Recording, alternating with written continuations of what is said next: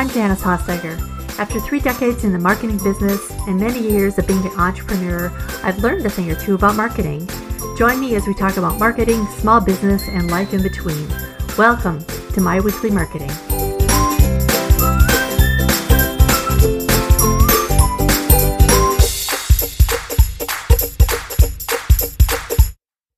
Are you a planner by nature? I have to admit I am. And although it drives my family nuts, I really can't change that about myself. But I think it's okay. It's really a good thing in business for sure. Of course, we can't plan for everything and we will always have to learn to pivot. But I found that planning along with setting goals is really crucial for long-term success in business. After all, we need to know where we're headed in order to get there. I love what Tony Robbins said. He said, setting goals is the first step in turning the invisible to the visible. I love to know what things look like on a practical level. How do you plan a year in advance? Well, by the end of this episode, you should be able to start your own planning process so that you can better project your revenue for the new year. I, like a lot of you, I'm sure, start out by getting a new calendar or planning book. Honestly, I've tried a lot of them and I use them for a while, but then chaos kind of sets in and it kind of falls to pieces, honestly. But I was at a networking event the other day and I shared with another coach that I was feeling a little lost and overwhelmed as we headed into the new year.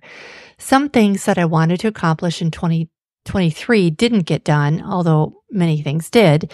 And she asked me a question. She said, "Do you have a personal mission statement?" I had to confess that I do not.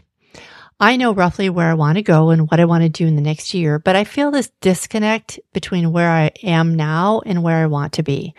I guess I get so focused on the tasks ahead of me that I sometimes lose sight of the bigger goals. But doesn't that happen to all of us sometimes? When we start focusing on the day-to-day details, we kind of move on autopilot and we find ourselves kind of circling a cul-de-sac. And I don't know about you, but have you ever been driving to a place you go often and end up driving to another place instead? It's scary for sure, but I think it happens in our businesses too. We look up and we're not sure how we got to where we are. So my step number 1 for 2024 is to create a personal mission statement. Really, like spending time thinking and praying and then writing it all out about where I want to be at the end of the year and what I want to accomplish in this next year. The other thing that can happen is that we get so busy with tasks that we don't give ourselves permission to take breaks for thinking and mental clarity. That's something that I'm really guilty of. If I have a day off, I'll often plan an event or spend the day with my husband or friends or my kids. I do give myself prayer time each morning, but that tends to be rushed. And sometimes we need longer periods of rest and time alone just to get mental clarity.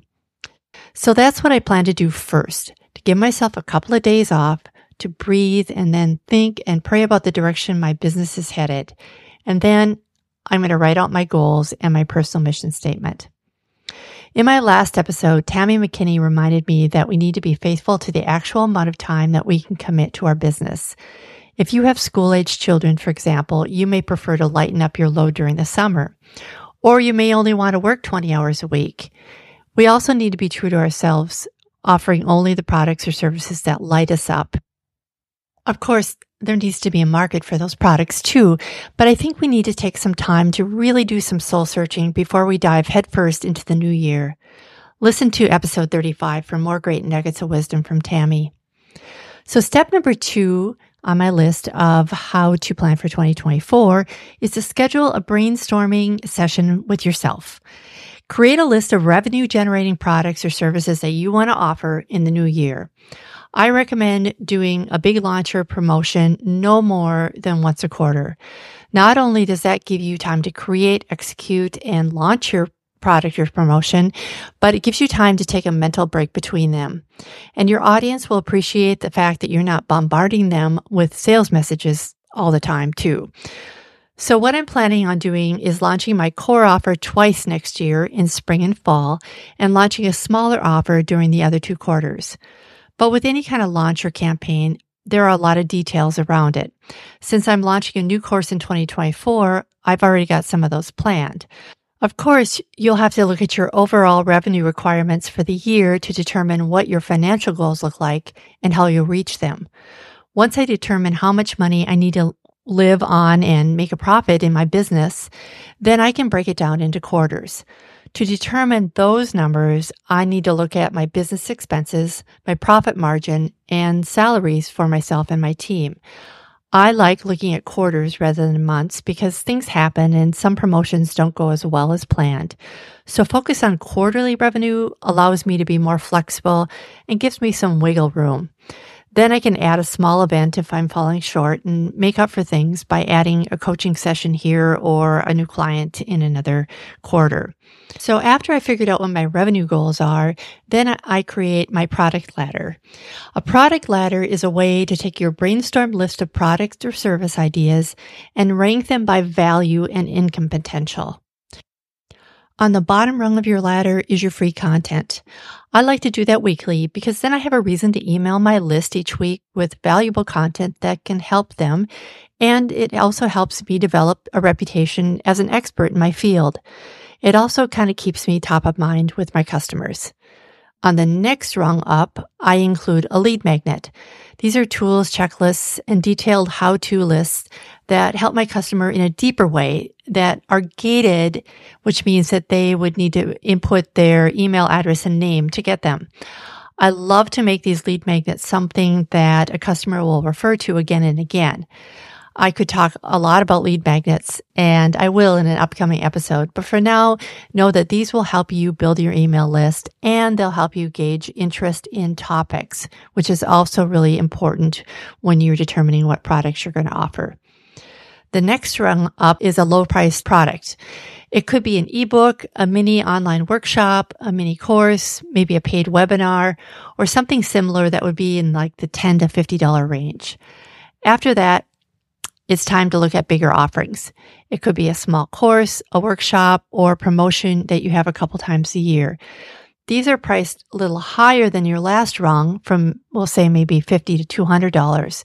These are maybe courses that include quick wins and are quick and easy to complete. These could also be something that would lead to your main offer later. I plan to have a branding course on the calendar this year, and that would supplement my main marketing course, but it wouldn't replace it.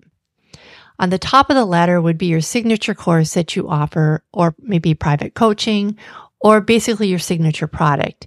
This is where you put most of your time and energy in promotion and in execution. You could even offer another rung on the ladder, another layer above that, such as a mastermind or something very top tier. But when you're starting off, it's better not to do that and regret having too much on your plate at once. In fact, if you don't have an offer letter set up, don't add more than 1 or 2 paid offerings along with your free and gated content. Trust me when I tell you it's better to start off small than to take on too much and be overwhelmed. I recommend doing this with any product or promotion you have. One note, if you don't have a digital course or even a digital product, even if you have a physical product, it's smart to schedule promotions on the calendar too. Think about your biggest promotion dates. It might be Mother's Day or Black Friday or next Christmas. No matter what those dates are, get them down on the big calendar. That leads me to step number 4. The next step is to head over to Amazon and order one of those big, giant, dry erase yearly calendars for the wall. I found a great deal of one, and I'll put a link to it on my show notes. Here's what I put on my calendar. Holidays. I don't want to launch a course during a time when people are busy with other things, or even dates like the middle of the summer when people are on vacations, or between Christmas and New Year's.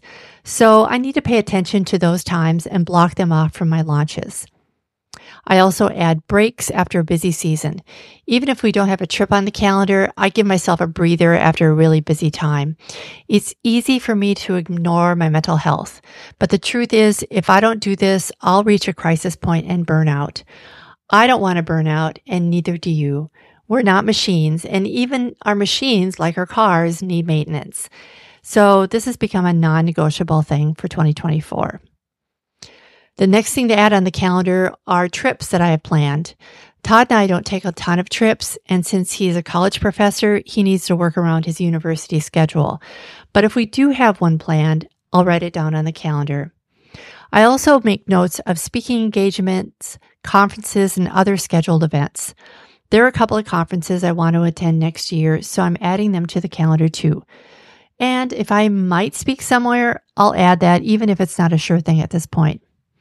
Once all of those are filled in, then it's time to add my launch or promotion dates.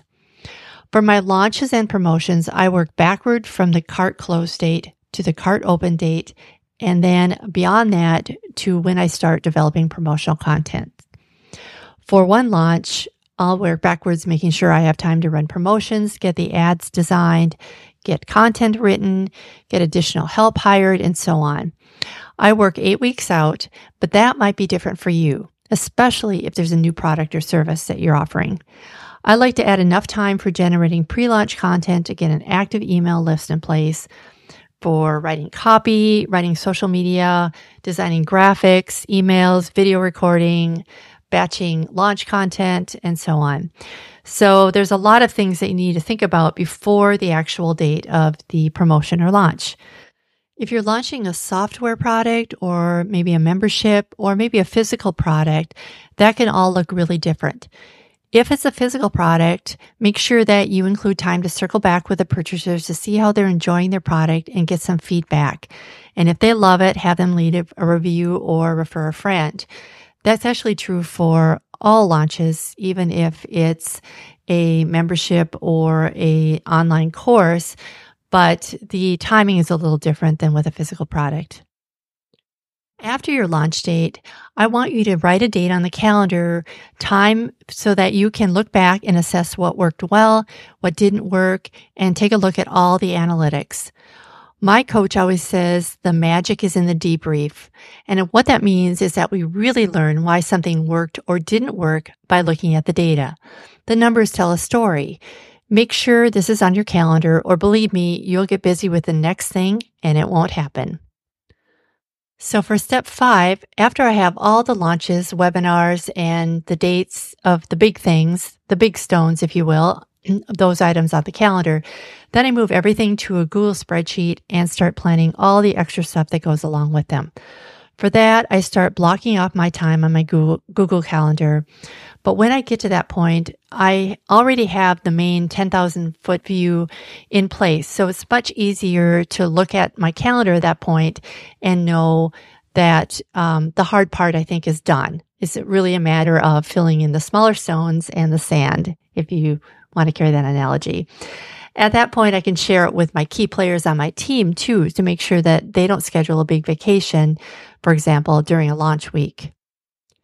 So that's really all there is to it. We obviously can't plan for everything because things do come up. But if you can get this much done as you head into the new year, I know that you'll be so much better off than if you just jump in without a plan in place. So there you have it.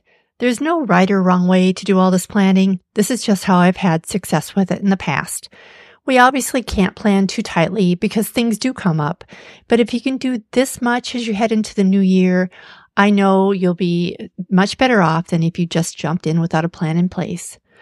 I've also created a freebie for you this week, a product ladder template that you can use to plan your own product ladder in 2024. You can find a link to that in my show notes at myweeklymarketing.com/36. That's all for this week. I hope this has been helpful. If so, please leave a review in your favorite podcast app.